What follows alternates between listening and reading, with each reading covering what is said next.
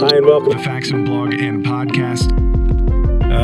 This week, we kind of got a whole line of questioning from Chuck from Columbus, Ohio.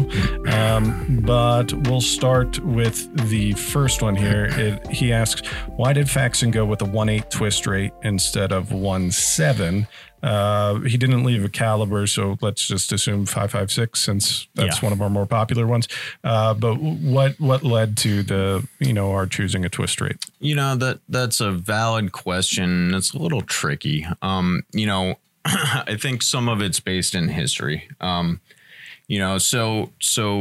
at the start of Faxon Firearms rifle line, the gun community was mainly of the opinion that you should stabilize only as much as needed.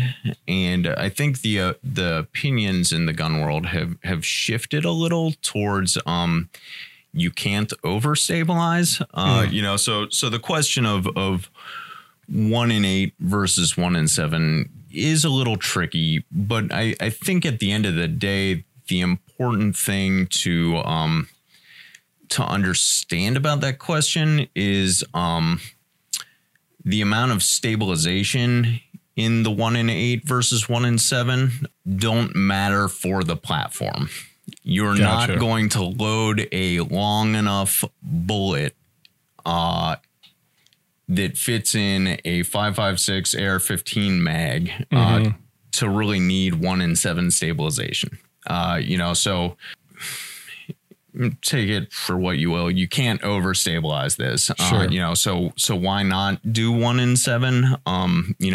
Which opens up the possibility to be using much longer, heavier bullets. And the facts of the matter are, you're not going to be using those bullets in an AR-15 mag. So I think it's a valid question. When I say that 5-7 years ago, the AR world was leaning towards min amount of stabilization. I think the thinking back then was, had to do with bullet manufacturer quality control and the risk of spinning something too fast that may not be the most highly QC'd item. Leading to inaccuracy. So we made a decision to go with a 1/8 twist, and I think it's valid to today. I think that for the AR-15 platform in 5.56, it's a valid decision. Gotcha. Hi, and welcome to Faxon Blog and Podcast.